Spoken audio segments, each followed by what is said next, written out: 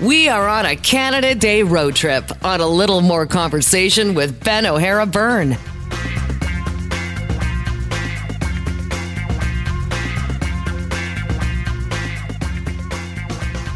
Well, good evening, and thanks for tuning in to a very special A Little More Conversation. This is our second annual Cross Canada road trip. We mark the Canada Day long weekend with a journey from east to west, as far east as St. John's, all the way west to Victoria on Vancouver Island, with stops off at 7 great other spots in 5 other provinces on the way, from big to small capitals to places that may be a little more out of the way. Last year, we focused on provinces and territories as a whole, but this year, we're zooming in a little bit more to cities and communities that are of real interest, and to find out what they have planned for this summer and beyond. So buckle up, turn that radio up.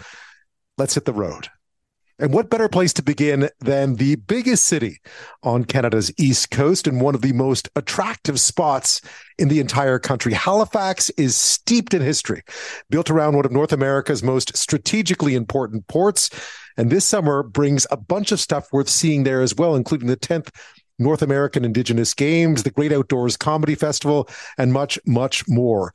I went to Halifax for the very first time in the summer of 1987, and never having spent too much time near the ocean, having grown up in Montreal, I was absolutely blown away by just how beautiful it was, how much there was to do, the people there, the food, all of it. And having been back quite a few times over the years, mainly for work, unfortunately, it is a place that always sees you promising to return again. It's also a great jumping off point for any trip through Nova Scotia. And there's so much to see in that province. So let's begin our A Little More Conversation Canada Day road trip tonight in Halifax. And to guide us through this leg of the journey, joining me now is Clare Tidby, Vice President of Marketing at Discover Halifax. Clare, thank you so much. Welcome to the A Little More Conversation Canada Day road trip.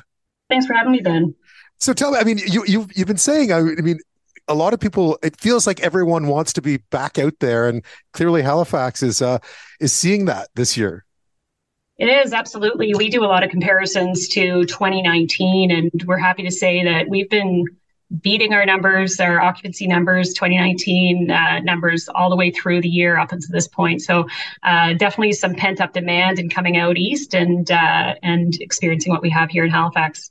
I guess you must be seeing people from right across the country and across the U.S. as well, right? People just head to the Maritimes, and Halifax is an obvious place to stop.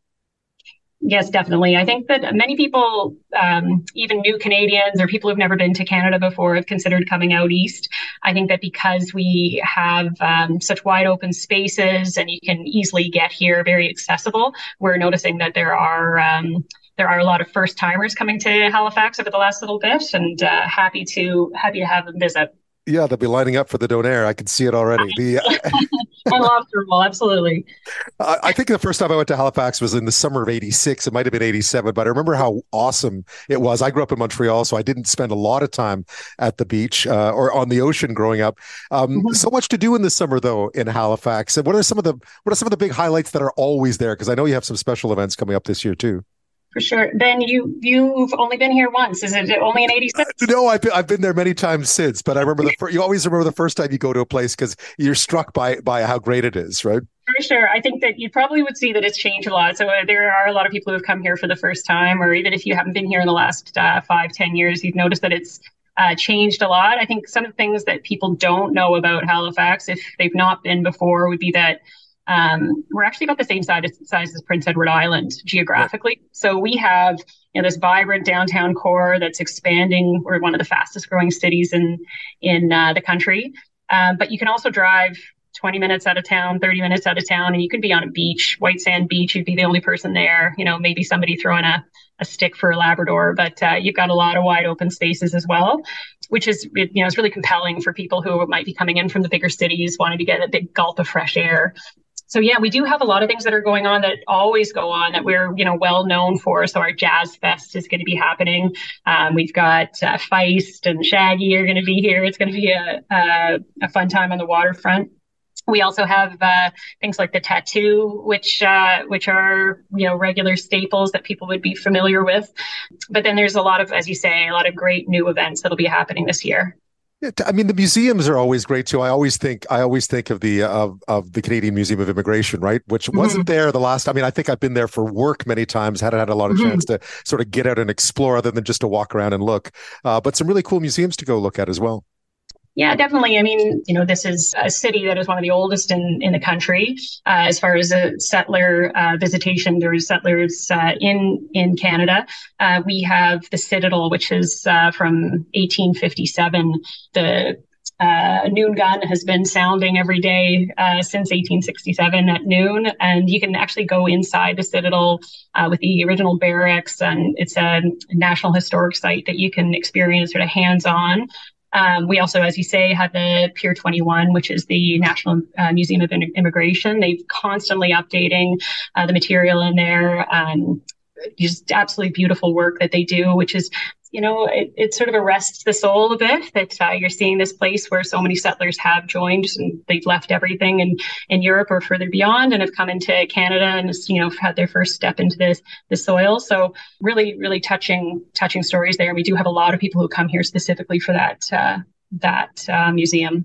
I was noticing on your website that you have some a lot of people commenting on cool walking tours as well. I mean, obviously the Great Explosion is a tragedy, but people still come to sort of do the walking tour around it as well. There's a lot of history in Halifax, obviously. Yeah, it certainly is. Yeah, we've because it is a city that was, originally people walked through or only took horse and carriage. Sometimes it's easier to walk it than it is to drive. So it is a very walkable city. You can get through the peninsula quite easily. We also have one of the longest running ferry services. I'm sure, Ben, if you've been here before, you would have been over to Dartmouth. Indeed. On the ferry. And I don't know if you saw, but just on the 23rd of June, Globe and Mail put it out as one of the neighborhoods in the country. Dartmouth, right? Downtown Dartmouth is just thriving. It's got beautiful restaurant scene, and you can hop on the ferry for just a little over $2 return, and one of the best cruises you can take. The price is right. Yeah. I mean, I guess you really need to go explore, right? That's the beauty of a place like Halifax, is you need to get out. It's great to see the main things in the city itself, but it's good to get out a little bit too and have a look around. Totally. And, you just don't have to go very far to be in quite a different environment, compared to, some larger centers where you might be, in the downtown core for quite some time. It's if you're in your car, you can get out of the city very, very quickly and into some really interesting communities. Because the city is so big, I think it's just over 200 unique little individual amalgamated towns that have come together to make the Halifax regional municipality. So, you can have these little tiny fishing villages that are a part of the city technically that we represent here at Discover Halifax, but in fact, have really distinct personalities and, their own cultural events, their own museums. It's really wonderful. I've always thought that Halifax should have a CFL team, but I know you have an annual CFL event, which is, I don't know if it makes up for a Touchdown Atlantic, but this year you have the Saskatchewan Roughriders, who are some of the most loyal and prominent fans in the league. So you're going to have playing the Argonauts. So you're going to have a big CFL weekend as well coming up in late July. We do, yeah. July 29th, there's a game here. It'll be held at St. Mary's University. And those Rough Riders fans, the city just goes green for the full weekend. And actually, most of our Rough Riders fans that came last year, they stayed for a week. They stayed here for a full vacation. So they definitely take over the city. It's a fantastic environment. They will be playing the Argos. It's such a funny thing that hardly even mention the Argos because the Rough Riders fans are so prominent when they're here, but that should be a lot of fun. Definitely. They have been coming here annually. Yeah. Home game for the Roughies in Halifax, a long way from home. Funny to say. Yeah. A big event coming up this year for you as well, which is the 10th North American Indigenous Games. That's right. Yes. So Halifax or Jabuktuk is going to be the proud host of the North American Indigenous Games. That'll be hosted here July 15th through the 23rd. Have you ever been to an Indigenous Games, Ben? I haven't been to this one. No, I've been to other sort of provincial games, but never that one. Yeah. So this is going to be the biggest. We had the Canada Games in 2011. I was proud to be a part of that. This will be twice as big. There's going to be over 5,200 athletes here from 750 communities across North America, and they'll be participating in 16 sports. I think the thing that is going to be amazing, just beyond the size and the scope, is that there's going to be just as big of a cultural component to this event. Our commons, which are right by our Halifax Citadel, will be taken over by a huge cultural event to host the athletes and to bring the community in. It's going to be absolutely wonderful week here in Halifax, mid-July. Yeah, no, that one's definitely one to look forward to. And then, of course, there's the comedy festival, which you always have, which is a big outdoor event, right? Well, actually, this is so we do have the Halifax Comedy Fest is an annual event that happens in the spring, and that's what's often televised. We actually do have the Great Outdoor Comedy Fest that'll be occurring this year, which is new to Halifax, coming from the West, and it's their first time here in Halifax. They sold out their first two shows quite quickly. There's still some tickets left for the others, but Seinfeld will be here as well. Oh, wow. So there's some big headliners. That'll be also walking distance from downtown, and it'll be in August. We're expecting it to be, very well attended. Yeah, I didn't realize that's, of course, the big one is in the spring. This one is new. I didn't realize that when I was looking at your site, that this one is actually different from before. All that being said, you have all this stuff going on, including the 10th North American Indigenous Games, the Comedy Fest, the usual stuff, the big football game in late July. I guess if you want to go to Halifax this year, you better plan ahead. Yeah, you're welcome to come. There's still room, but you may want to pick your dates. There's definitely, there's July and August are traditionally very busy for us. And they will be busy this year. We do have some extra capacity coming in with some new hotels that are online, but definitely would want to be booking ahead if you're coming in. August should be a little easier to find accommodations because the Indigenous Games will not be here in August. And I also encourage, I know that this is a summertime feel, but September is probably the most beautiful month we have here in Halifax, and the hits keep going in September as far as some of the activities that we've got here with our film festival and fringe festival, and a lot of our arts scene really kicks in when the university students get back in September. So yes, there's still plenty of room, and we'd love to have more visitors. I think that the other thing you might want to consider if you're coming to Halifax is because we do have such a wonderful rural community, that there are these beautiful cottages and seaside resorts and little villages that are still welcoming guests, which can really soothe the soul and regenerate people when they're coming in from the city. Yeah, you don't have to worry too much about huge amounts of traffic and so on. If you stay just a little bit out of town, I imagine if you're willing to sort of drive and park, you can do that as well. Well, yeah, and I think, our drive and park is 25 minutes. Right. Yeah, it's not Toronto. It's not Toronto. I get you. Exactly. You don't have to go that far out of town to be to feel like you're in a different world. What about people who are camping or sort of trying to do that? Absolutely. Yeah, we've got great camping all the way up both shores. So Halifax, geographically, you can drive about an hour south and you're kind of in the Peggy's Cove region, which obviously is beautiful, beautiful rocky shores, a lot of small villages there, wonderful communities like Hubbard's, which has like a really, punches above its weight for a lot of great music. Local musicians as well as international musicians play some pretty great shows there. Then you can drive north for about 2 hours and still be in Halifax. So there's a little town called Eakin-Seacom, which is on our border. Eakin-Seacom. That's right. So there's, you can drive up through a place called Clam Harbour, and Clam Harbour has a sandcastle building contest in August that has about 10,000 people that inundate that little community. Always encourage families to go check that out. But great camping in those areas, really great little community places to stay, and great accommodations throughout. And while you're there, of course, you can always head up to Cape Breton and do that kind of stuff too. There's so much to see in Nova Scotia, period. There's so much to see right around where you are. But I've been through the province. It's a great place.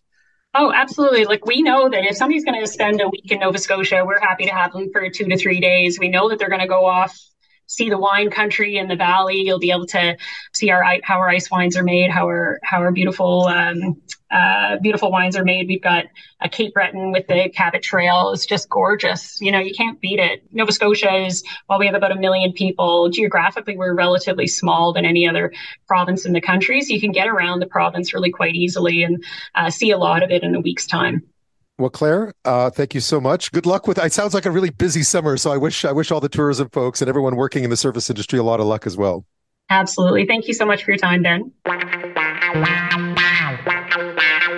We started our journey in Halifax in the last half hour, and we now cross over from Nova Scotia to Newfoundland and Labrador to make our way to Canada's oldest city and perhaps its most unique, St. John's. The list of things to do there is a really long one, from North America's oldest organized sporting event. We'll hear about that.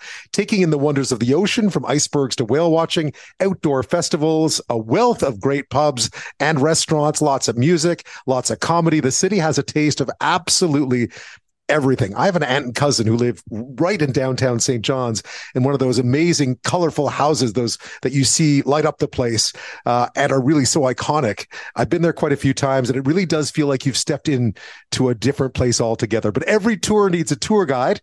And to help us find our way around is Paul Bugge, acting CEO of Destination St. John's. Thank you so much. Welcome to the road trip. Thanks, Ben, for having me.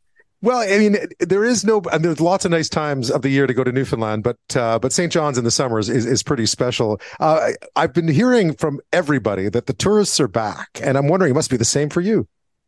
We are so excited. You know, our key season has kicked off in May, and we are just seeing lots of visitors from all over Canada and certainly from other parts of the world.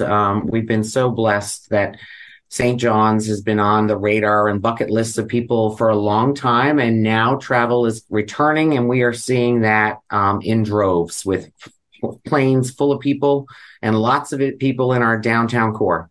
So what are they coming to do? I mean, I know there's lots to do in and around the ocean. There's lots of great food to be had. There's culture, there's pubs, there's all sorts of things going on. But what are people really excited about this year?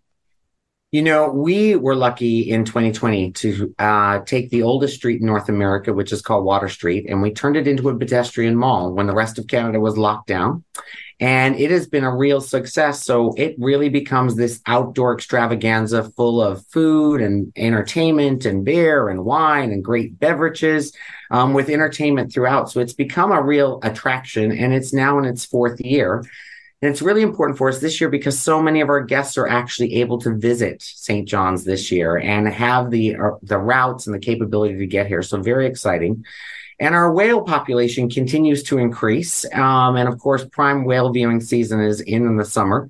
So our boat tours are extremely busy, and we've had icebergs back this year as well. So all very exciting. Wow. I mean, you say it so casually, and it's such a big deal. I mean, I'm out here in Victoria. We have whales too, but there aren't many places, not many places you can go whale watching and see icebergs. We certainly don't have icebergs out here.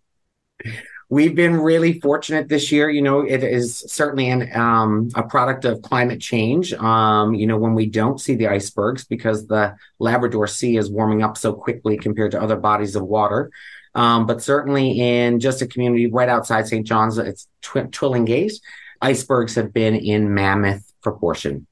You have some great festivals in the summer. I remember being there for Folk Fest, which is a big, huge one. Tell me a bit about that one.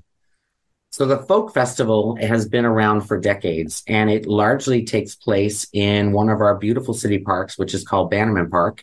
And they use various other venues to showcase artists.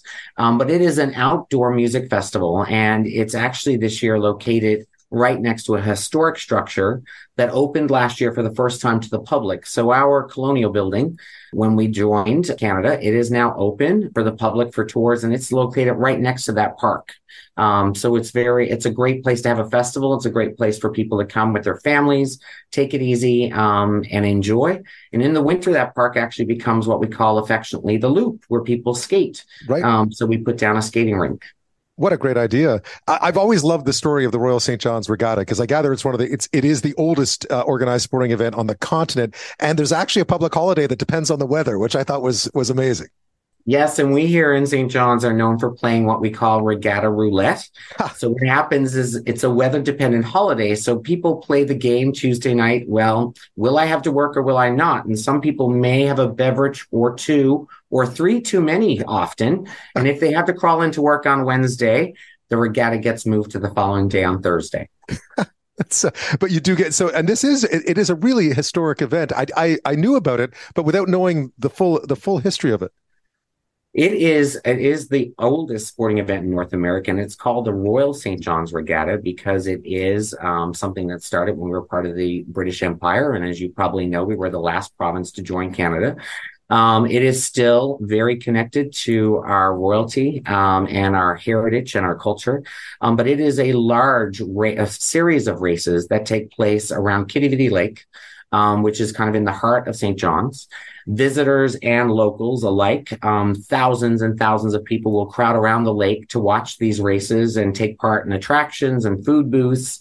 And it's a real day of celebration. Right. And that's the first Wednesday in August, quote unquote, weather permitting. Yeah. And with the St. John's, the weather could change, right? If you don't like it this hour, just hold on, right? Absolutely. Just hold on. You could have 4 seasons in one day.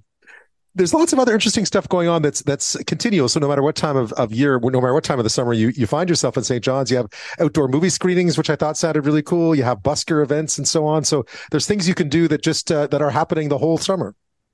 Absolutely. You know, our downtown core is known for our buskers being on every corner, and all of them with a great story and great musicians of every type. George Street is one of our great known tourist attractions where live music and entertainment and food and pubs take place 365 days a year without exception. And of course, our cultural sites and our beautiful parks, which are open year round, just provide visitors that connection to nature unlike anywhere else. Yeah, I've spent some time on George Street and on Water Street, but I haven't seen it in its new pedestrian form. And that's such a great idea. It's right down, like almost right down on the water. So that's an amazing place to have a pedestrian only area for people to go hang out in. Clearly, St. John's, people can use it as a jump off point as well. There's lots to see within striking distance of the city. Absolutely. So from St. John's, you can easily take a quick visit out to Petty Harbor or Maddox Cove, and you can see some of these great fishing communities. There are great things to see and do in those communities. We like to say in St. John's, you can hub and spoke, if you will, for the islands. So, you know, you can have your hub here in St. John's, but you can spoke out to see a multitude of attractions and experiences. Yeah, there's even Saint Pierre and Miquelon. If you feel like going to France, it's a bit more of a journey. It's a little bit of a longer spoke, but you can do it. You can indeed. And from the St. John's International Airport, a 22-minute flight will take you to France, to the islands of Saint Pierre and Miquelon, and you will need your passport. But one of the things that people love to do is say, I went over to dinner in France while I visited Newfoundland and Labrador. You can't beat that. In terms of just accommodation and planning in advance and so on, I know because it's busier this year than it has been, and people are coming back and lots of people are there. What do you recommend in terms of just sort of making sure that you have all your ducks in a row before you turn up? I really think it's important for you to make sure you've got your accommodations settled. And if you're someone that's not going to avail of public transport and you're looking for a rent-a-car, to make sure that you've availed of getting your rent-a-car booked. There's also a service that's offered here called Turo that people may or may not be familiar. It's very similar to Airbnb, but for cars. So I would just recommend to make sure you've got your accommodations taken care of and your rent-a-car. And generally, you know, there are tons of experiences and attractions that you're welcome to decide on when you get here. I would also recommend for people to visit our provincial tourism site and, of course, our site, destinationsjohns.com.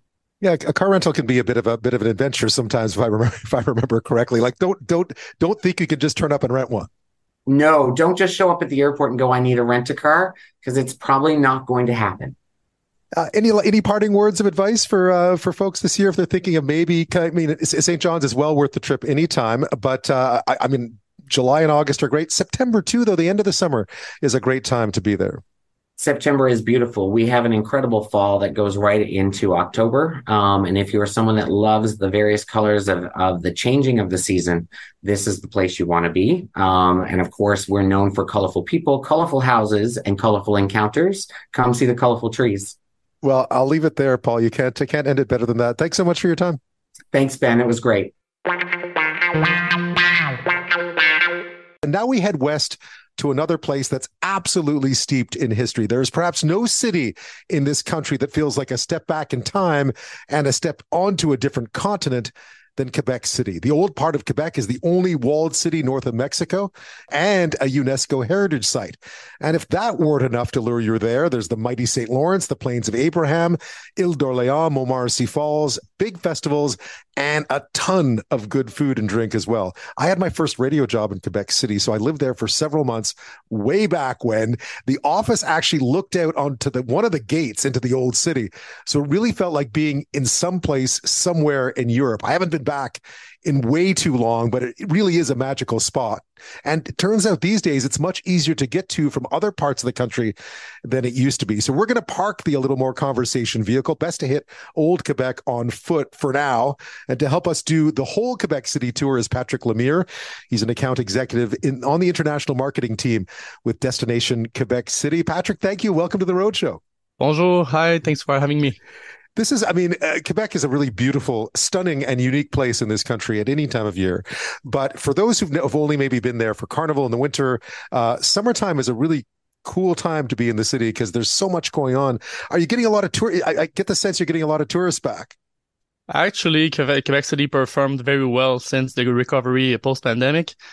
There's something with Quebec that it has a human-sized city. It's not such a big city with lots of traffic. It preserves its authenticity with the architecture, the history. So, and also one of the game changers that Quebec has never been that accessible. Yep. We have direct connection now from Vancouver, Calgary this summer, also with Flair from Edmonton and Halifax. Wow. And also we have daily flights for sure from Toronto and Ottawa, but it's a game changer, the fact that people can now fly directly from Vancouver to Quebec City, and it's going to be annual flight actually. So the one that wants to come this winter, they will have the opportunity to see the Ice Hotel for the first time or to experience the Winter Carnival for the first time as well. Right. And it's a big 70th anniversary this year too, right? So I know you're prepping for that coming up in the winter. That sounds like an exciting one. Yes, 7 decades of winter celebrations in Quebec City. We know how to embrace it. We have so many things to do in winter here with more than 4 ski resorts, fat bikes, but also Bonhomme Carnaval, which is a contagious giant smile, right? Bring a spirit of joy and happiness in the winter, and everyone gathers and celebrate, dance under the snowflakes and the stars. So it's a great event to experience once in a life. It is, for sure. I lived in Quebec City for a while, many years ago, for about 6 months. And I remember living through the winter, and it was great because Quebec City does celebrate the fact. I mean, you couldn't not celebrate winter in Quebec City because winter is what it is. But the summers were really pretty spectacular. First of all, it's warm. And second of all, there's a lot going on. So you have a huge Quebec City Summer Festival. I know it's been very popular, but there's big concerts going on this summer. Yeah, Festival Été, 55th edition. It's part of our tradition. It's been so many years that people are gathering during July this summer, 6 to 16. They have Imagine Dragons, Foo Fighters, Green Day, Lana Del Rey, Pitbull. But I'm just naming the headliners, but there are so the headlights, but there are so many. I don't know if it's a good word, but there are so many great artists, but also less renowned artists that are like more in the emerging scenes, all kinds of styles. So let's say the Old Quebec becomes a huge party for 11 days. For those days. And if you're into Quebec music too, there's Cœur de Pirate, Les Cowboys Fringants, there's all these kind of cool Quebec bands as well. And then even if you don't get into the festival itself, the whole area becomes sort of festival-esque. So there's lots of other bands playing at places you can go see for free as well. Yes, and first of all, the natural backdrop of it. I mean, it's the only fortified city north of Mexico. With the architecture, the main site is on the Plains of Abraham, where happened the battle between the French and the British, and it's just next to the Citadel, the biggest British fortress. And it's really interesting to visit it, actually, the military heritage of Quebec City, and also the religious heritage. So people, when they experience the Quebec City Summer Festival, they really love it. And also in August, something that people want to try is the New France Festival, a festival that's a combination of music, history, and food. And it's basically about the first arrival of the French colony from 1534 to after what the history that we know, but it's a costume festival, so they get immersed. They even feel like they time traveling back to this time. It's like a huge fairy tale events where people feel they are traveling back and having a fun time. And for family, it's perfect as well. Yeah, I remember that one. That's a great. One thing I found really interesting is you set up this summer now. Of course, people often associate Quebec City with the Winter Carnival, but you set up something called Blizz, which is sort of short for Blizzard. Right, you set up, which is a pop-up at Montmorency Falls Park, which is a great place to go, by the way. And you can kind of get a bit of that winter vibe in the middle of the summer. What is it? Actually, I did not visit it yet, but I would have, from what I heard, it's a big tent with lots of winter experiences and images. And sometimes it's warm in the summer, so people can have a fresh experience. And in the same time, it's a cool and creative promotion to our winter season. So it's a good idea to feature our winter during the summertime for visitors, because so many Canadians, they visited Quebec City. Sometimes they think, oh, it's Quebec City. I saw the old wall and it was cool, but what That's else? There are so many things to do in the surrounding. Actually, we're only 20 minutes from nature. We have many mountain bike resorts. We are renowned for that. Lots of parks, Vallée de la Jacques-Cartier. So there are many things to do. And the Orléans Island, if you love food, you have to, if you've never been there, it's a huge island. Yeah, and just it's across. 95% of agro-tourism businesses. So you will get the vineyards, you'll get the chocolate place, the cheese, the microbreweries.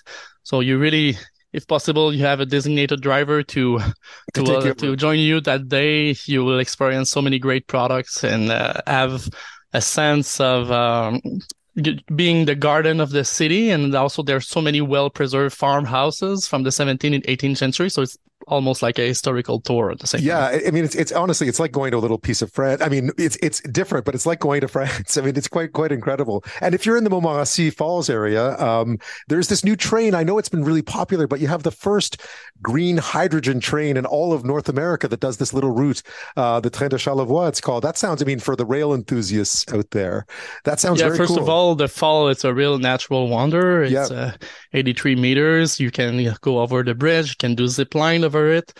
They just built a new path along the river with a submersive bridge that you can walk just under and feel the breeze of the water, or you can train going up of the 400 stairs. So it's really magical sight, but you can take the train for sure and along the St. Lawrence River to Charlevoix, one of the regions that I like a lot. And I would suggest people to, if they want to do a road trip and explore a little bit the countryside, to do maybe the Road of the East, as Quebec has the gateway. Mm-hmm. Then they go to Charlevoix and Tadoussac to see the whales watching and the belugas in the fjord in the Saguenay region. These are the places that I visit for my travels in Quebec province. And I think that people, if they have a 7 days in Quebec, they spend 3 nights in Quebec City Old Town and they explore the area, they will have an amazing trip for sure. So much going on. Patrick Lemaire, thank you so much. It's a pleasure. So if you've never been to Quebec City, or if you came before and you thought it didn't change, come back. You'll see there's so many things going on and you'll love your experience here. We've been to all kinds of great places already. We're traveling from as far east as St. John's to as far west as Victoria out on Vancouver Island, with 7 stops in 5 provinces along the way. We've already been to St. John's, Halifax, and Quebec City. And right now, if you missed those, by the way, you can always listen to our podcast at alittlemoreconversation.com or anywhere where you find your favorite podcasts. But now we're heading to Ottawa, well, the National Capital Region to be exact, which includes Ottawa and Gatineau on the Quebec side. Now, we often use the word Ottawa somewhat dismissively to refer to the decisions made by the federal government, but the capital and its surroundings is much, much more than just politicians and Parliament Hill. I lived there for quite a few years when I worked there. My mom has lived there for most of the past 4 decades, so it's a place I know really well. And it's worth exploring a lot of it once you're done the obvious stuff, once you've snapped those selfies in front of the Peace Tower. It's a really great walkable city. There's the Rideau Canal and the locks, which you have to look at. The Ottawa River, more museums than you'll ever be able to visit in one stay. Lots of cool neighborhoods if you venture a little further away from the downtown area and the parliamentary precinct. Lots of good food to add on to that prerequisite beaver tail that you're going to have, and just a short drive or bike ride away, and you can find yourself in complete wilderness. To guide us around the place and give us a taste of what the summer has in store is Catherine Callary, Vice President of Destination Development at Ottawa Tourism. Catherine, thank you so much. Welcome to the Roadshow. Oh, thanks for having me. So I know Canada Day is always the big one. It sort of kicks off, although it doesn't really. There are other festivals in June that are really great. You have the Tulip Festival and Jazz Fest. Canada Day kind of feels like it kicks off the summer season, but you have a lot going on this summer. I guess, yeah. I mean, it's the dog days of summer, right? That's July and August. So we're going to focus on sort of those those classic summer months, but there's so much going on, so many, festivals, but also attractions to see no matter when you're in town. So definitely lots to talk about today. Right. We always start. I mean, obviously, when you come into town, if you look up, if you're sort of coming up from the Quebec side, or you look up and you see the Parliament buildings hovering over everything. I guess that's a good place to start on the Parliamentary Precinct. Always a good place to go visit if you're a tourist.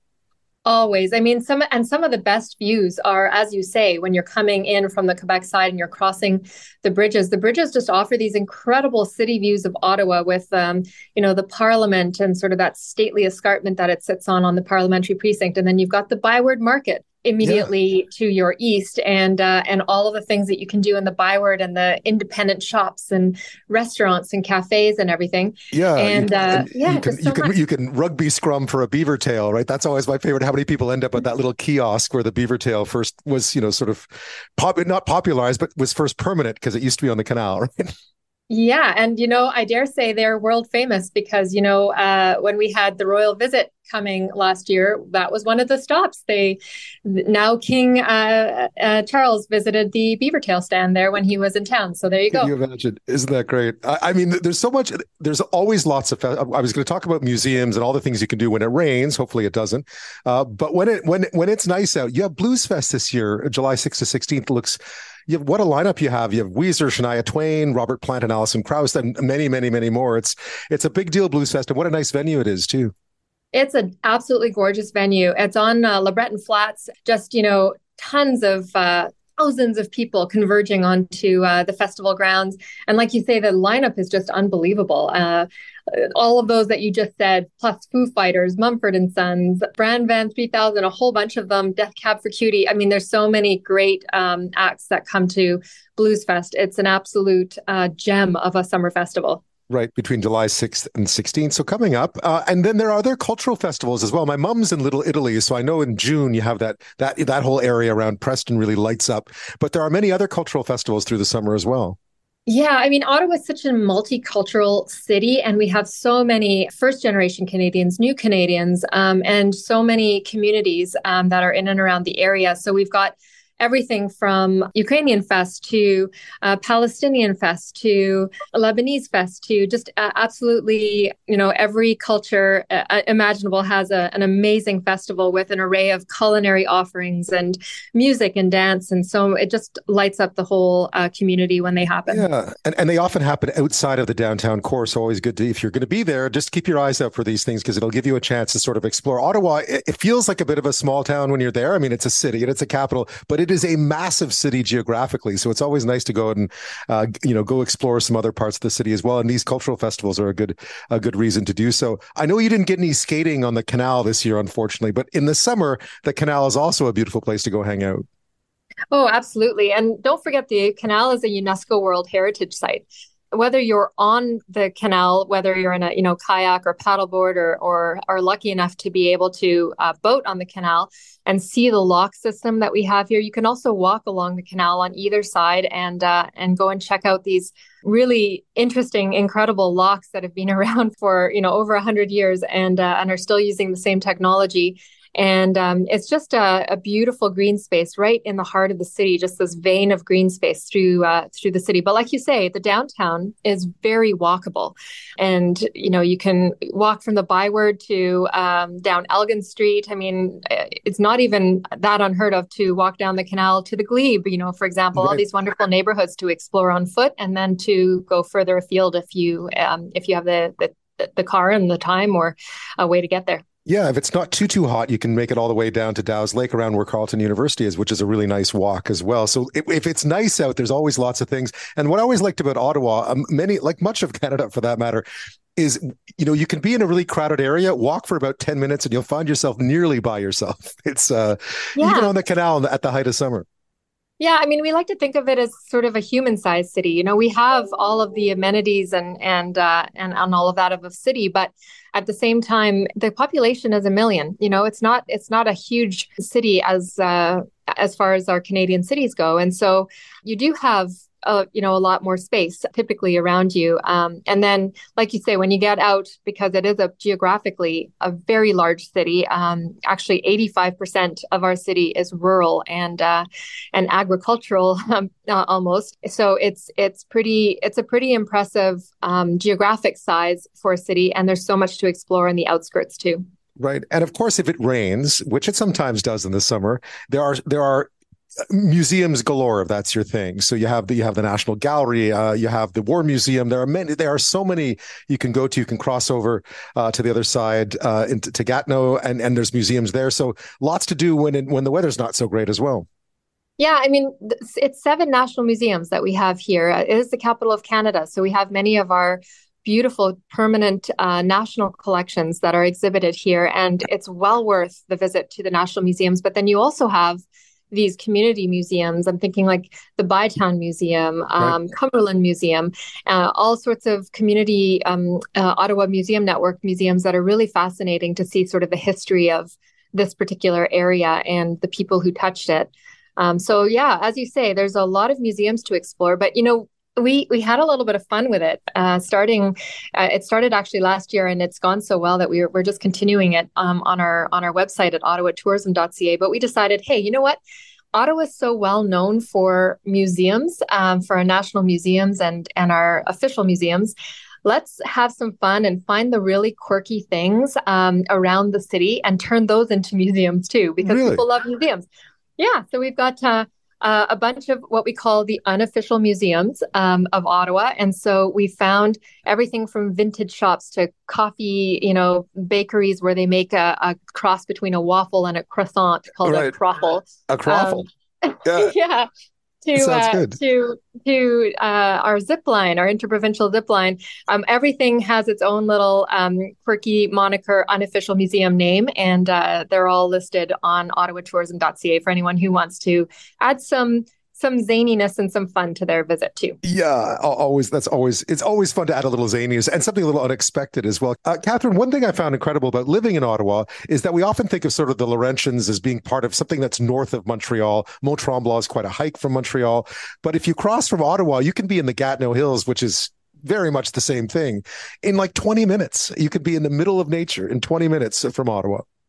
Oh, this is one of the strengths of the city. It's got this vibrant little downtown core, but in 15 minutes, you're on a hiking trail. What do they call that? Like a luge kind of thing that you can do at the flume rides. The flume rides, yeah. Or I guess something like that, yeah. There's some, high octane adventure type things that you can do, from whitewater rafting or whitewater kayaking to some really interesting off the beaten track things like spelunking, which is cave exploring in the Gatineau Park or at the Bon Cher Caves. So there's a lot you can do in a very close proximity to Ottawa in terms of outdoor adventure. Right. And some great biking as well, right through that whole area to the Gatineau Park and so on. If you're into either cycling or mountain biking, there's lots of that to do, and hiking, obviously, and all of it's very close by. Yeah, absolutely. I love that you mentioned cycling. We've got 800 kilometers of cycle paths in the Ottawa area. So people who love to get out and explore on 2 wheels, this is the place for you. And or if you don't want to bring your own and you want to get out on a guided cycle tour or something like that of the city, or rent a bike, you can do that at Escape Bicycle Tours, at Rent a Bike, which is another business in the downtown, and at Le Harfang, Fat Bikes and Raquettes in Gatineau. So lots of places to rent outdoor equipment and go and enjoy it and check it out. And the Ottawa Valley is always a nice place to go see as well. It's different, it's flatter, but it's very nice. Yeah, and if you're here, I know that we're talking about a summer cross-country road trip, but looking ahead to the fall, one of the absolutely magnificent times of the year to go to the Gatineau Park is the fall. Of course, we've got Fall Rhapsody, and it's the most amazing changing of the colors. The colors they're just absolutely knock you down with the vibrancy of the colors of the trees there. So, like you say, it's not hill. Well, there are some hills. There are some hills. There it's are hills. I'm not going to say it's not hilly. Yeah. but there's definitely relief. But it's got this incredible side of beauty as well that is in the summertime or in the fall. Any advice this year in terms of, I know that a lot of people we've been talking to feel like there's a lot of tourists everywhere this summer. People are really out and about. Same thing with Ottawa these days? Yeah, we're really seeing on the tourism side, we're seeing the summer as a rebound year. I think probably your listeners are well aware that tourism has taken quite a hit over the last few years. And, at times we just couldn't travel if you wanted to. Right. And then, when we weren't under some kind of restriction, then there's also just the overall health concern. Now that that mostly this is in our rearview mirror, people are starting to travel again, and they're wanting to explore. And so, there's this pent up demand, and we're seeing that here in Ottawa too, for sure. Not to say it's overrun, it's definitely not. There's lots of beautiful pockets of green space that you can get to, or you can go and take part in a festival and dance with crowds of people around you. So there's kind of things for everyone to enjoy, but it's definitely a rebound year, and that's a great thing for tourism. Just for tourists, I mean, one of the things about Ottawa I often remember is that you didn't really have to reserve or plan much in advance, but I get the impression this year you might want to at least have a look to see if there's something you really want to do. Have a look to see to make sure that the accommodations are available at a price you like, as well as tickets for what you want to go see. Yeah, I mean, planning ahead is always a good thing to do, especially when it's a time when there's more demand, and the summertime is, typically some more demand. And then, if you're coming for a festival, you're going to want to plan around that a little bit. You're going to want to plan, somewhere to stay that's close by maybe, or that's strategic in some ways. So definitely a good idea to do that. But it's just a great year to come and explore the capital, and so much to do in the summertime. I would recommend it highly. Right. And there won't be any politicians around either. So there you go. Catherine, thank you so much for your time. Thank you. Now, we've hit the halfway point of our journey now. We were just in Ottawa. We're still in Ontario, but an awfully long way from the national capital, way up on the shores of Lake Superior, the second largest lake in the world, of course, by surface area. That's the obvious main attraction if you're in Thunder Bay, and a booming Great Lakes cruise ship business is testament to that. But it is the biggest city on the massive lake. There's a whole lot more to do while you're there than just marvel at the size of Superior, from what's called the Niagara Falls of the North to a ton of outdoor activities. And of course, a tribute to one of the greatest Canadians, Terry Fox. There is a lot to see and do in Thunder Bay. And to tour us around is Paul Pepe. He's manager of Tourism Thunder Bay. And welcome to the show, Paul. Thanks so much for joining our road trip. Oh, a pleasure to be here, Ben. I know people look at the map, and Lake Superior is one of those places that every Canadian should see at some point because it is spectacular. Thunder Bay is a great jump-off point. But I gather a lot of people agree with me. A lot of tourists coming your way this year. Oh, definitely. Yeah, we're experiencing a very busy spring, and the start of summer is looking really good as well for us. Coming out of COVID, we're seeing Canadians are continuing to rediscover Canada. The American market's wide open again for us. So we're seeing a lot of American license plates in the city, and more and more Europeans are coming back as well. So we're seeing an increase across the board from travelers that really just want to experience a city that's, intimately connected to the natural environment around it. It really is an outdoor place. I was looking, obviously on your website, looking at all the things you can do. And there are so many options for the great outdoors. And of course, you have Lake Superior right there. Well, exactly. A lot of folks consider us, Canada's premier outdoor city because of the fact that there's so many things that you can do so close to town or right in the city itself. We are, the largest city on Lake Superior, on the edge of the world's largest contiguous boreal forest. So, water activities like angling and paddling and sailing are big draws. There's a sailing charter, Zodiac tours of the harbor, get people out exploring the lake. We're known as a mountain biking destination as well in the summer, with lots of new trail development going on. So a lot more people are traveling with their bikes, they're traveling with their paddle boards, their canoes, their kayaks. And so Thunder Bay kind of makes a really great base camp for people that want to get out and play. And then we have a very eclectic food scene here too. We're kind of known as a smaller city that has a strong farm to table scene. So we like people to get out and play hard in the outdoors, and then reward themselves with just amazing drink options that we have throughout the community as well. Yeah, there's some really spectacular things that you can do there that you can't do in many other places. So I was looking at the sort of amethyst farm. Like you can go pick amethyst, which I didn't know you could do, but sounds like quite an experience.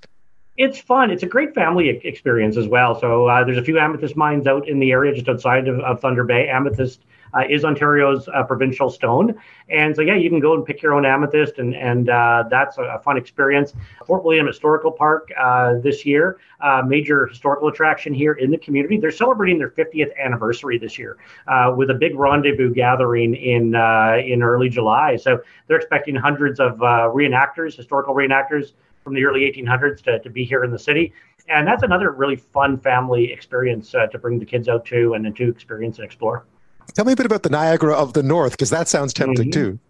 Yeah, Kekabeka Falls. So the second highest waterfalls in Ontario after Niagara is located just outside of Thunder Bay as well. So Niagara Falls, Kekabeka Falls is located just about a short half-hour drive west of the city on Highway 1117. And that's a really popular provincial park for people. And that's, another interesting point is that we're that base camp to a lot of very interesting provincial and national parks that are close to the city. So in addition to Kekabeka Falls, it's a very popular day park for people. But Sleeping Giant Provincial Park, which is out in the harbor, it's a peninsula out on Lake Superior. And it has some of the highest cliffs in Ontario. And it's a very popular place for people to go out hiking, camping, mountain biking, and exploring the shores by kayak as well. So, there's a lot of outdoor experiences, activities that are in the city, that are accessible right in the city or close by.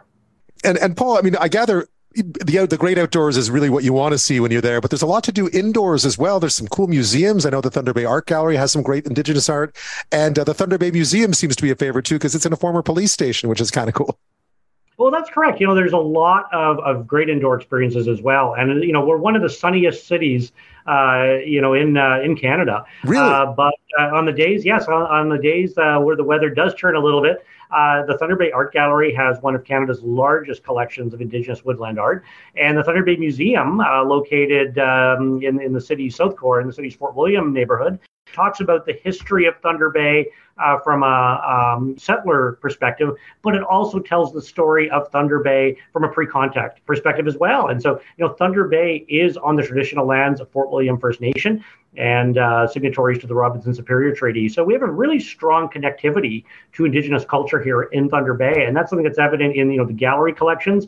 But there's also a number of Indigenous-owned businesses and Indigenous cultural businesses in Thunder Bay that represent a number of artists. So for people that are looking for handcrafted items, there's a number of galleries they can visit and artisans throughout the community that, something that's great to do on a rainy or sunny day. And you have some other stuff you were talking about too for sort of family stuff that you can do if the weather, not to suggest the weather's not going to be great, but there's other things you can do indoors as well. Oh, completely. There's Cinema 5 Skateboard Park. So brand new indoor skateboard park opened in a former cinema a couple of months ago. And that's great for, skateboarders of all ages, all skill levels. Everybody's welcome. Very inclusive setting for folks there. And then there's a Boulder Bear climbing gym. So we have an indoor climbing gym here in Thunder Bay for people that can't get out on the rock faces. They can get indoors and explore and experience some indoor rock climbing here in the community. And once again, that's something that's really family friendly as well, because rock climbing and in the winter, ice climbing are really popular draws for visitors to our area as well. There are hundreds and hundreds of rock routes within a 90-minute drive of the city that are all mapped out for climbers. So there's a lot of things to kind of keep people engaged here in the community. Right. We have a statue of Terry Fox here where I am in Victoria at Mile Zero, but people who know the history of Terry Fox's incredible Marathon of Hope can also pay tribute to a great Canadian in Thunder Bay where more or less, unfortunately the Marathon of Hope came to an end, but you have a great tribute to Terry in the town. Yes, we do. Yeah, the Terry Fox Monument is also our major visitor center here for the community, and it's located on Highway 1117, just east of the city. And it's a very popular destination for people from around the world.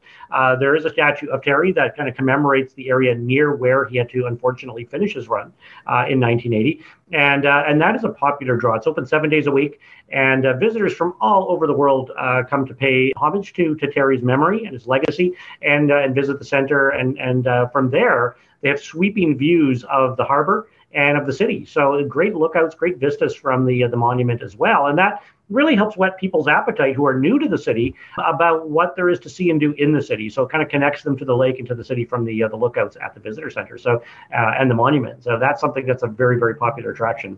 What do you recommend for people coming in just in terms of accommodation? Do you have to plan in advance? I know there's probably lots of camping you can do. What are some of the what is some of the advice you can give to people who are thinking of stopping by? Oh, lots of options in Thunder Bay. So, we do recommend with the summer season being such a busy season that people do book ahead. Do recommend if you're looking for a hotel or motel stay. A lot of the major brands are represented here in Thunder Bay, including Waterfront, out by the airport, over by the university and college area. Always recommend trying to book ahead for those.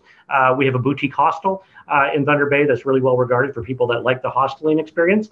And for those that like to camp, we have some great campgrounds within the city and others, within the provincial parks that are just outside of the city as well. So Trowbridge Park is a municipal campground. Only a 10-minute drive from there to the downtown waterfront district. And so it's this fantastic wilderness park along the Current River that's great for RVing, great for camping. It's got, electrified spots, water hookups, and it's really close to downtown and adjacent to the 70 kilometers of mountain bike trails within the Shunia Mines mountain bike area. So lots of options for people depending on how they like to stay when they travel. Well, Paul, thank you so much for taking the time to fill us in on a stop in Thunder Bay this summer. That's fantastic. Oh, thank you so much, Ben, and I really appreciate the opportunity to share Thunder Bay with your listeners. Our next stop, because we were just in Thunder Bay on the shores of Lake Superior in the last segment, and from the massive Lake Superior, we head now to the shores of the smaller but still incredibly impressive Lake Winnipeg. When you hear the name Gimli, the first thing you probably think of is the largest Icelandic community in the world outside of Iceland itself. The community was founded in 1875 by Icelandic settlers, and the name, I've read this, so correct me if I get it wrong, is in Norse mythology, Gimli is the southern end of heaven, and it means heavenly abode, and it is a heavenly place. Just 90 kilometers or so north of Winnipeg. It is much more than a cultural visit, though, this summer. There are tons of beaches, a film festival, and this year, as I mentioned before the break, a big anniversary. Back in July of 1983, an Air Canada Boeing 767 on its way from Montreal to Edmonton ran out of fuel and made an emergency landing without warning at a former Air Force base in the community that had been turned into a racetrack. Now, thankfully, no one was seriously hurt, either on the plane or on the ground, and the plane became known as the Gimli Glider. There's a museum there devoted to the story, and there's lots going on this year around the anniversary on the 23rd of July. To guide us through all of this is Allan Sulyma. He's tourism coordinator for the rural municipality of Gimli. Thanks for your time. Welcome to the A Little More Conversation Roadshow. Oh, thank you for having me. Summer's always, I gather it's busy year round in Gimli, but summer's a particularly busy time for you. Tell me a bit about, everyone thinks Icelandic heritage, of course. So tell me what's going on this summer around that those dropping in might be able to take advantage of. Well, we always have the new Icelandic Heritage Museum as located in the Waterfront Center, but we also have our annual Icelandic Festival of Manitoba. It happens August 4th to 7th. It's a huge event. Wonder Shows is here. There's fireworks. Best thing for information is go right to their website or their Facebook page, the Icelandic Festival of Manitoba. It lists everything happening. And you do have, I didn't realize that Gimli has a film festival as well, which is also a big deal. Yeah, the Gimli International Film Festival has been going on for many years now, and it's multiple venues, different events happening throughout the week. To me, one of the coolest things is the sunset screenings right on the beach in Gimli. You pull up your lawn chair, you sit back, and you enjoy a movie right out over the lake. It's a very cool experience. It's something everybody should come out and enjoy. You mentioned it more than once, but for those who may not know, Gimli's a beach town. And one doesn't always think of parts of Manitoba as being a beach town, but it is. We have beautiful beaches in Gimli. We have a beautiful marina. There's the beach is spread for a long, long beach. There's lots. We can fit thousands of people on our beaches here in Gimli. It's a very big beach. There's quieter areas, there's busier areas. So everybody can find what they want here in Gimli if you're looking to go to the beach. What can you do in and around Gimli? So say you want to be there for a few days, maybe you want to check out some stuff, you want to check out the beach, you want to check out the museum, maybe you're there during the festival, maybe you're not during one of the big festivals. What can you get to in and around the community that is also worth seeing? Well, there's always something happening in Gimli. Every single weekend, all summer long, we have an outdoor stage where we feature live band every Saturday night, sometimes Sundays, depending on the long weekend. On this past Canada Day weekend, we had bands Friday, Saturday, and Sunday night. Just bring your lawn chair and sit up in front of the stage and enjoy their free show. We have amazing restaurants, outdoor patios, ice cream galore, because everybody loves to have ice cream in the summertime. Our marina and our seawall it's a very long seawall. It's a beautiful walk. The seawall is covered in paintings that have been done over many, many years ago of images of Gimli. And the Gimli Art Club has members that keep repairing and touching up these paintings all along the seawall. And that's a very, very long, enjoyable walk for people. They come out here quite often for that. There's also a Gimli Car Club has a car show on July the 9th. There's the Rotary Lobster Fest coming up July the 15th. Lobster Fest. I didn't know you had lobster up there. Well, they're Lake Winnipeg lobster. No, they're flown in from the East Coast. Of Our course. Rotary Club does this every year. We have idea. the MS Bike Tour comes here August 26th and 27th. We have outdoor markets, indoor markets. There's so many things happening. You'd have to go to gimli.ca or our Facebook page, Gimli Tourism, to see the full list of events happening. We'd spent 2 hours here talking about it on the radio, so you'd probably want me to shut up eventually. No, not at all. No, this is. There's so much to do. I think that's what's so great about it, and it's relatively it's a manageable size too, so you can kind of park your car and get around, right? Yes, you can park and walk around. We do have just on the outskirts of town. There's also a drag racing track out there too, which is extremely popular on the weekends. Winnipeg Sports Car Club is out here almost every single weekend doing racing and time trials, things like that. We have a bowling alley. There's all kinds of fishing in the area. There's chartered tours out of the marina, so you can actually, hop on a boat and be taken out onto Lake Winnipeg. The fishing here, summer and winter, is phenomenal. And there's so many things to do. And we have a lot of service clubs like Kiwanis, Rotary, the Lions, things like that in our community. They're always doing things as well. We have a 55 plus New Horizons community where they run different events, fairs, things like that as well, targeting their 55 plus crowd. There's so many things to do in Gimli, plus we also have healthcare, everything else. A lot of people will come out here and spend, weeks, months at a time in the summer. Right. And this is a big year. 2023 is a big year too, because it's a very special anniversary. I mean, special. It is one of the pinnacle moments in Gimli's modern history. Back on July 23rd, 1983, a story known as the Gimli Glider. And this was the famous Air Canada plane that ran out of fuel and had to touch down at the old Air Force Base there. What's planned for that this year? Because that must be a big deal. That people still talk about it, I understand.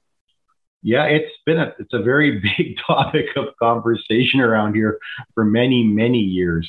Pretty big thing on the news. And I've talked to people who were here that day, and they were actually out on the runway when the plane was coming down, because again, it was a racetrack as well back then. So it's a lot of stories that people were out there for the day and they were enjoying the day, and all of a sudden here comes this great big plane looking for a place to land. Yeah, tell me, a 767 no less. Tell me what's going on this year to mark the 40 years. Well, it's their 40th anniversary, so they're planning a bit of a gala here that week, the weekend of July 21st to 23rd. They're going to be having a meet and greet on July 22nd at 6:30, and then a dinner at 7 o'clock. There'll be a live band there. They're going to have Captain Bob Pearson, the pilot, and other special guests here for that. Tickets are selling actually quite quickly for that, but you can still get tickets available. Go to the Gimli Glider website. There's information there on how to get your tickets. Or you can email us here at tourism@rmgimli.com, and I can send you the information as well. Well, Allan, it sounds like you have a busy summer ahead of you. Thank you so much for filling us in on what's going on in and around Gimli this summer. Oh, thank you for having me. We appreciate all the promotion we can get. We continue our journey westward now with a stop in what is certainly one of the busiest places in the country every single summer, Stampede City. The name says it all. But a visit to Calgary over the summer months and into the fall is usually about a whole lot more than what is often called the greatest outdoor show on earth during those 10 days in July. And this year brings a wealth of other things you can do. There are all kinds of festivals happening. You can hit the water, you can zip line, you can luge if that's the kind of thing you want to do. Obviously, you can head to the mountains. That's a must do. Or you can hit one of the many UNESCO World Heritage Sites within striking distance of the city, including Head Smashed In Buffalo Jump and Dinosaur Provincial Park, all of them great. Again, a long list of things to do, and to walk us through at least some of them and some advice on how to plan your trip, or even some good tips if you're already there or nearby and just want to plan a little staycation this summer. I'm joined by CIndy Ady. She's CEO of Tourism Calgary. Thank you, CIndy. Welcome to our road trip. Oh, happy to be here. I get the impression, we've been speaking to a lot of people across the country. I get the impression one of the constants is that tourists are back. I mean, people have come back in a big way this year. Yeah, it's so interesting when you look at what they were forecasting. They were telling us we wouldn't be back till 2019 numbers till 2024. Well, guess what? We're way ahead of schedule. And so, it's just pacing really, really well. It came back really strong and really fast. It really did. Which is great news for Calgary, but also it can be a little bit tough if you're a tourist just planning on dropping in, right? But so much going on in this summer, and I guess the big one, the greatest outdoor show on earth, of course, is coming up imminently now, and I gather it's going to be a big popular one this year as well. Oh, there's just such a vibe in the air. I mean, last year's Stampede exceeded expectations for sure. When I looked at hotel occupancy for last year, it was at 90%, which is virtually full, right? And this year, the pace is just hotter and faster. That's the only way I can describe it. And so already we're looking at, like night show tickets, rodeo tickets. They're ahead of pace from where they were in 2019. So all indications that we see out there tell us it's going to be a great Stampede. Yeah, and you have a lot of variety. I mean, for people who think it's the Stampede of 40 years ago, there's an awful lot going on at the Stampede now that it appeals to all kinds of tastes. Well, you know what? And every year I have to go and see where I'm going to be surprised, right? What are the surprises? And I've been going, and I'm a faithful Stampede attender, let me tell you. But every year I go to find out what's new, what's cool. I enjoy the different music venues, and, they're constantly thinking about how to expand. And this year, if you go and you stand under what's going to be the largest convention center in Western Canada, you're going to be in awe of the size of that building. It doesn't open till next year, but man alive, you can't miss it on the Stampede grounds this year. Well, you build everything big in Calgary. We know. We know. And I guess for people, I mean, it's coming up, it's imminent, but from July 7th to 16th. But I guess people can still go if they want, right? There's still things you can go do if you want to make a last minute trip to Calgary to see it. Oh, yeah, for sure. I mean, there's always, and like hotels are mostly telling me they're reaching about an 80% occupancy right now, which is kind of on pace, right? We're still a week out. But I do think we'll get to the 90 percentile again. I do, and maybe even exceed it.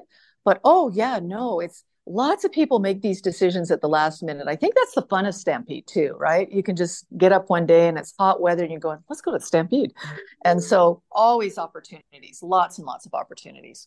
Yeah, and lots of cool bands this year too. I was just looking through. You have Jimmy Eats World, Social Scene, Tegan and Sarah. I mean, again, it's not just people might have this preconceived notion of what's at the Stampede, and it's far broader than that now. It's got a good frame, but then they really do a good job of filling in the edges of it. And what's great too is the whole city runs in and plays, right? So you can find pancake breakfasts anywhere in the city, right? If someone says, go on the app and find out where the pancake breakfast is, I just go drive down the street, open your eyes, you'll see a lineup, get in it. That's great. That's the game. That's the game. And of course, we haven't talked about all the wild food they'll have this year. The usual, we talk about the bizarre food that the Stampede has.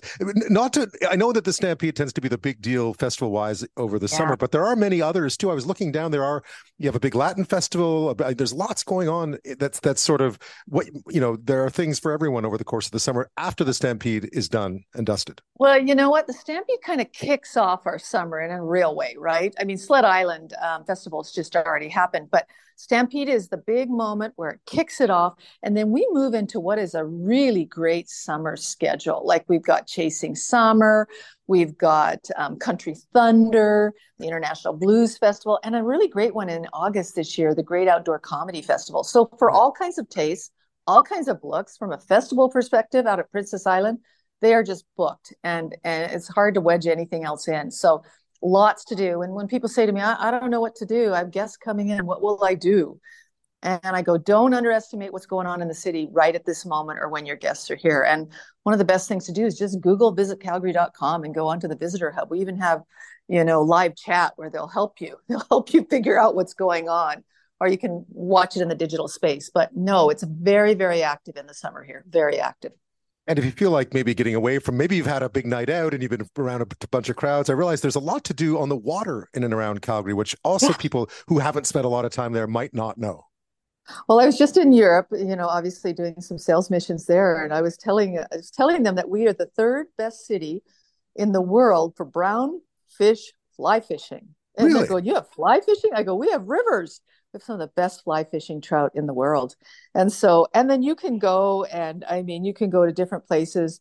And what I love about our rivers is you can look at them, you can see boats and people in floaties, and there's a lot of things that happen in the water. And if a little bit, don't want to go so hard, you can go to Boness Lagoon where you can rent canoes and kayaks and paddle boats, and it's still water. You're not in the river at that point in time. So yes, lots and lots of opportunity. In fact, we have one of the largest trail systems around the rivers and around Calgary in North America.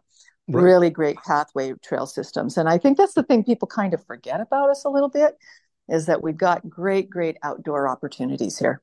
Right. Biking too, I noticed. Obviously with the trails, you can do a lot of biking as well, and hiking and all that stuff without leaving the city.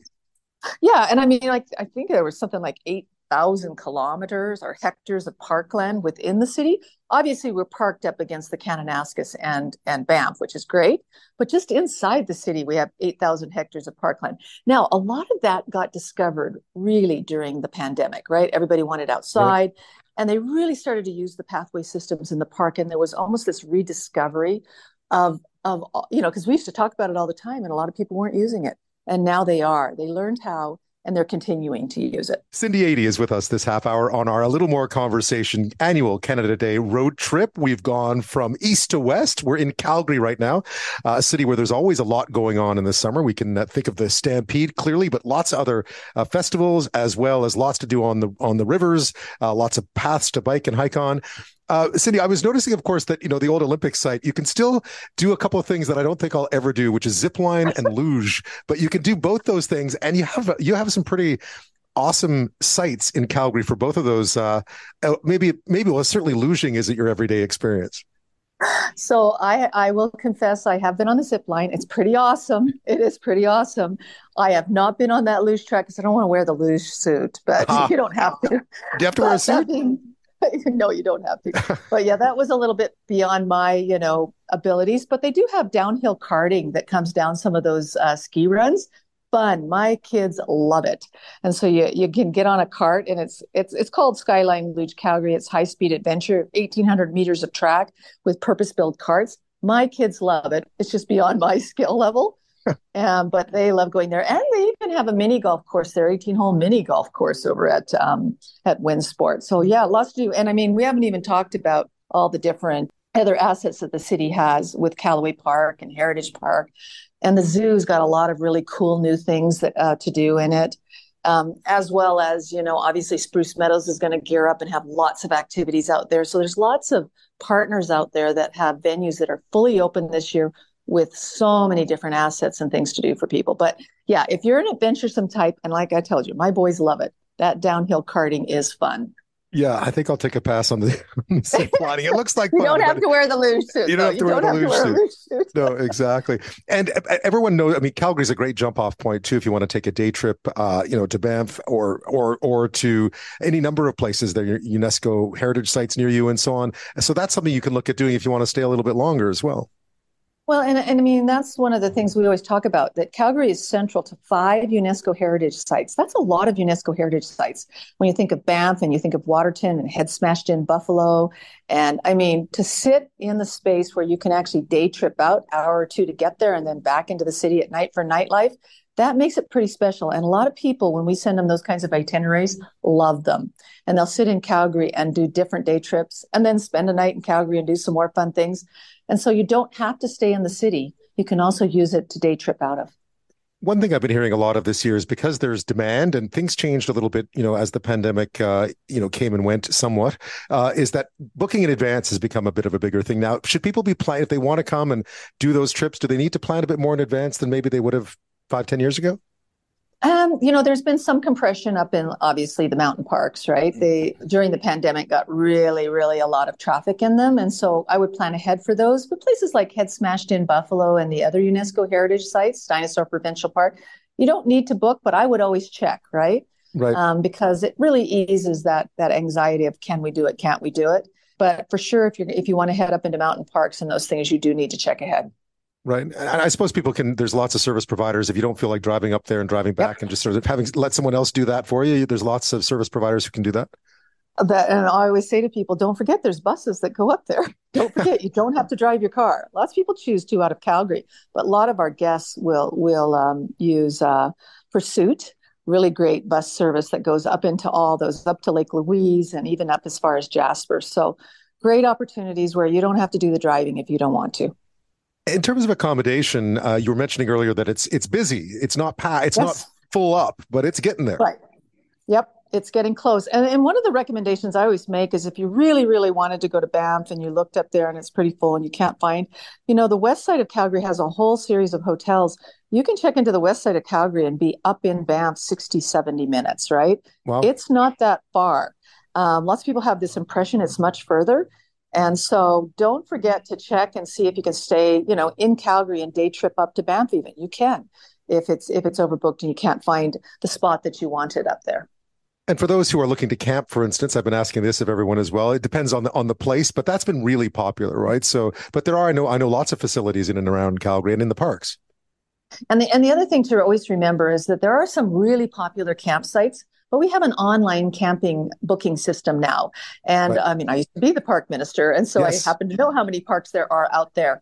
And so don't be afraid to discover or go and try out some of the others if some of the really popular ones are full, because they're great.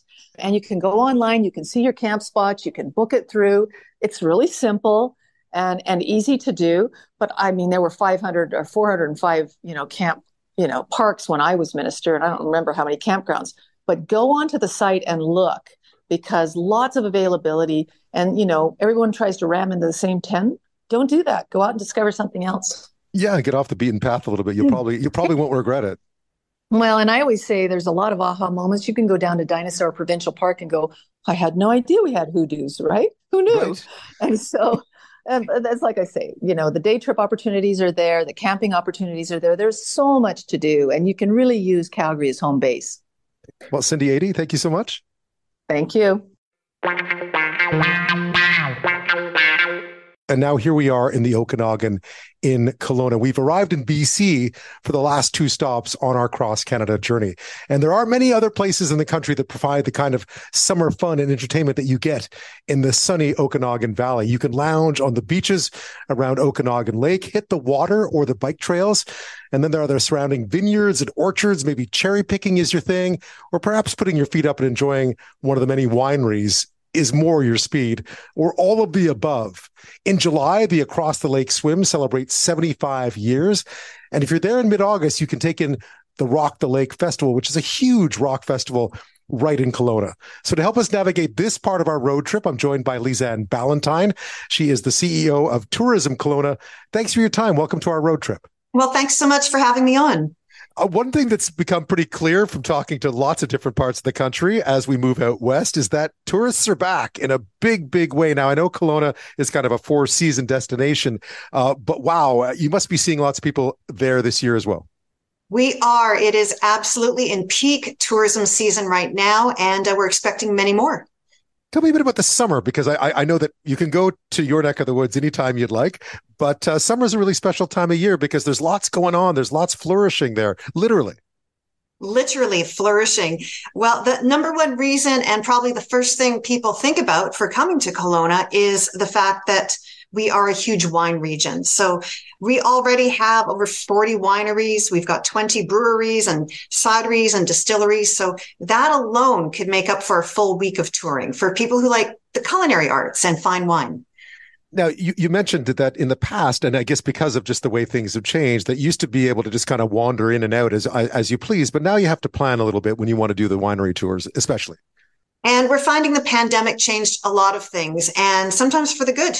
The wineries now are asking for reservations, which means that you get a much better experience. You're not trying to elbow your way up to a tasting bar here anymore. You're actually getting a one-on-one experience with a professional wine taster, a sommelier, and you're hearing about the wines and the vines and how they were grown and what each and every different story is at each and every winery. So it's really a much richer experience now. And if wine isn't your thing, you mentioned cider and beer as well. It's all there. Kelowna has this exploding area we're calling the brewery district, where we've got craft cideries, distilleries, Cannery Row. It's right downtown, literally steps from the lakefront, and it's becoming a huge tourism attraction. One thing I've noticed too is that the UPIC is, I mean, when you think of UPIC, I grew up in Montreal, so UPIC was sort of limited to apples, right? Whereas in Kelowna or in and around the Okanagan, you've got a real bounty in the summer. We do have a huge fruit and harvest, almost tourism sector set up here. And I think that's because we have everything from cherries to apricots to nectarines. And it's something we've been known for right across Canada for many years now. You were telling me it gets pretty competitive. Tell me a bit about that. I was trying to picture sort of people running at each other with baskets, but I'm sure it's not nearly that bruising. It's close. It is a bit competitive. It's probably one of the number one questions people ask at our visitor center throughout the summer is, when are the cherries going to be ripe? When do the apricots come in? How do we get to the best nectarines? Who's got the best orchards? And people can get very competitive. They want to get the best. They want to get it quickly and right at peak season. I know it must be warm to go picking, this is labor, right? Do people need to be prepared a little bit for a day out picking fruit? Well, people definitely need to be prepared. We are in a semi-arid climate here. Although we're next to that huge, gorgeous lake, it does get very hot here during the summer. And we're finding people are so much more sun smart these days than they were back when we were kids, right? Everyone is buying hats, covering up with SPF and staying hydrated, whether they're up on our hiking trails or down by the lake for the day. You brought up the lake, which is always a big attraction too. If picking fruit is something you only want to do for a day or so, or go see a winery, Okanagan Lake is also a big deal. Tell me a bit about what's going on there this summer. Oh my gosh. Well, everything's about the lake here, and it's a very long lake, but it's also a very accessible lake, which I think is unique to this area. There's actually what we call a paddling trail along the lake. So if you're not in motorized crafts, there are ways that you can get on your kayak, on your paddleboard, in your canoe, and get along the entire, almost half circumference of the lake. And most people here are ready to rent a paddleboard or go out and rent a kayak at lots of the attraction areas and rentals we have down by the lake. And we've got over 30 beaches, if you can believe it, to swim here and soak up the sun. That's a lot of beaches. Plus there's some provincial parks around you as well. There are provincial parks here, and that's exciting for people who want a real variety level of hiking. It's also a new attraction we're finding for cyclists. So we've got provincial parks that can take an adventure cyclist, but we also have provincial park and protected areas where you and your family could go on a very flat, really unique ride. We're actually on what's called the Old Kettle Valley Railway Trail, or some people have heard it called the Okanagan Rail Trail. And that has become one of our top tourist attractions here year round to pedal your bike on. Yeah, and there's some big stuff going on in town too. I know the specifics. Sometimes there's lots of different organizing committees in each community, but I think it's the 75th anniversary of the Across the Lake swim in mid-July, which seems like kind of a big deal. It is a big deal. The lake, believe it or not, is swimmable. People train all year. And the 75th anniversary of the Cross the Lake swim is showing it with the numbers, from what I understand it. And really, it's an exciting thing to watch happen. Hundreds of people from, 9 to 90 have been training all year for the Cross the Lake swim. And a couple of those swims happen here throughout the summer. As you mentioned earlier, though, I gather these days, even when it comes to accommodation and so on, you sort of have to plan ahead these days if you're going to go to a spot that's popular. You do. And I think we're seeing that right across Canada. The campground industry has changed. People have to book far further in advance, and that's fair. And accommodations as well, whether you're going into a traditional hotel setting or a short-term rental, you definitely, especially this time of year, have to book ahead and make sure it's the type of accommodation you want waiting for you at the end of your trip in. Yeah, you mentioned the camping, right? Which I know in BC is very popular because of the good weather and so on. But that's something obviously you have to plan in advance. Is there camping? I know in the provincial parks you can, but is there other campsites in and around the community? There are, and the best thing to do is, depending on, of course, what area of the province you're going to be in, is to check the campground websites. You can literally type in BC campgrounds and get all kinds of information. Or I always encourage people to check with the destinations visitor center. Those are the experts. They've got their pulse on what campgrounds are open, which ones offer what kind of amenities, and they can give you a much better up-to-date feeling of what might be open on the dates you're looking for. Sounds like it's going to be a busy summer. I wish you and everyone who works there the best. Lisanne Ballantyne, thanks so much. Thanks so much. And we're going to make our way now to our final destination, about as far west as you can get in this country, Victoria on Vancouver Island. Victoria was long and perhaps somewhat affectionately called the home of the newlywed and the nearly dead. But that was then. BC's capital still retains all its old charms, the ocean, the beaches, although the water's pretty chilly, watch out. But it's also turned into a pretty hip Pacific Northwest kind of place as well these days. There is a tech industry. It's filled with brew pubs, good places to eat. And there are many wineries not too far from Victoria as well. To guide us through our final stop on this Canada Day road trip is Astrid Chang.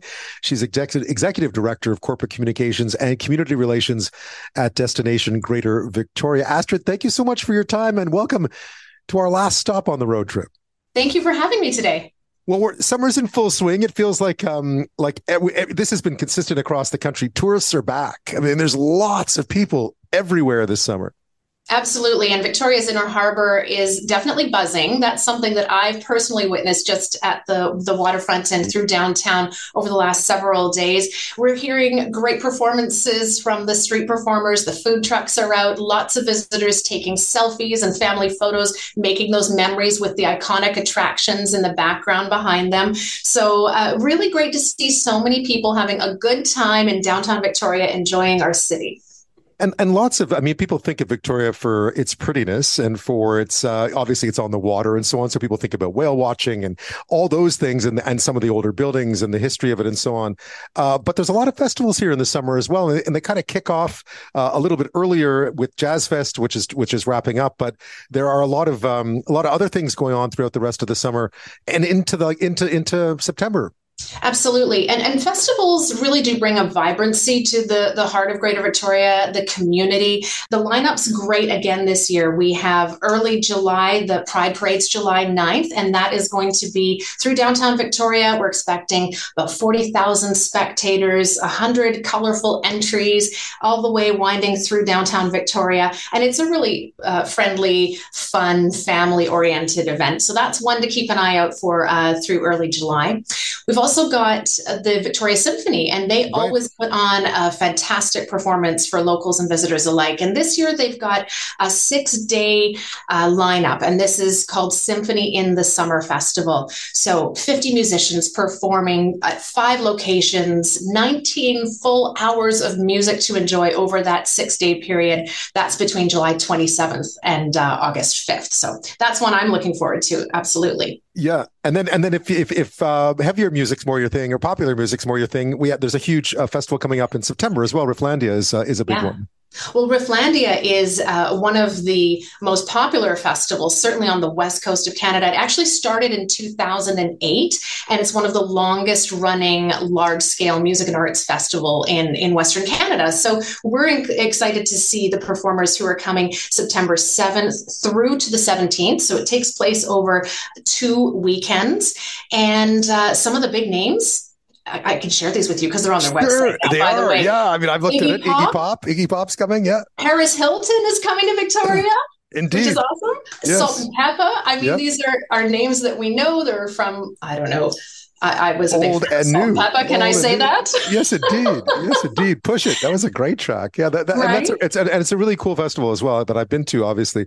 Now, if festivals aren't as much of your thing, there's so many other things to do in and around Victoria because, of course, it's just outside of what is Vancouver Island's wine country. So you can actually sort of do wine tours here, and there's a big beer community. So if you feel like a tipple, it's a great spot to come to.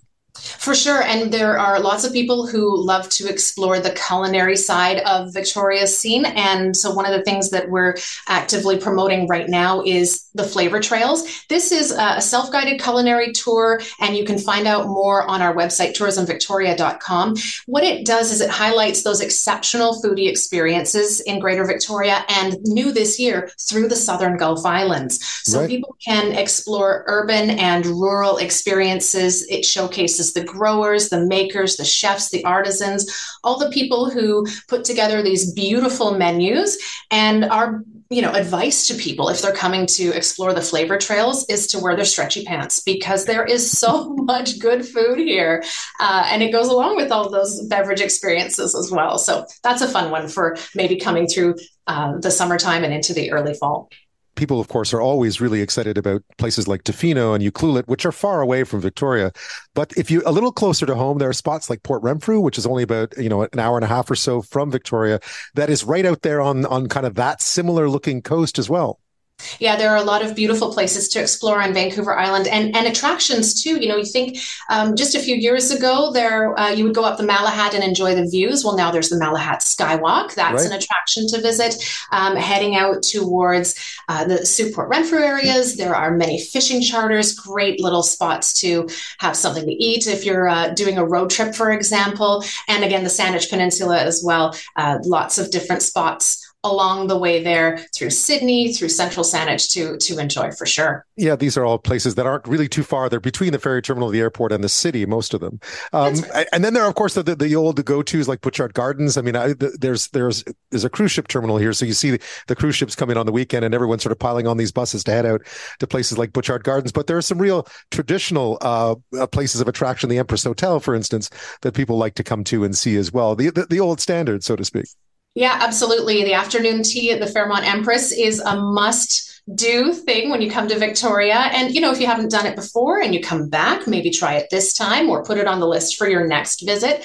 But Butchart Gardens, certainly a top spot to visit as well. There really are so many attractions now in the Victoria area. You mentioned whale watching. That's a great thing to do. The harbor ferries that dart back and forth in the inner harbor, those are great fun.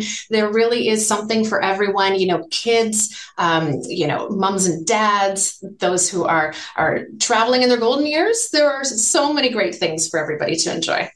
And you get to see the ocean at almost every turn. Astrid, thank you so much. Thank you.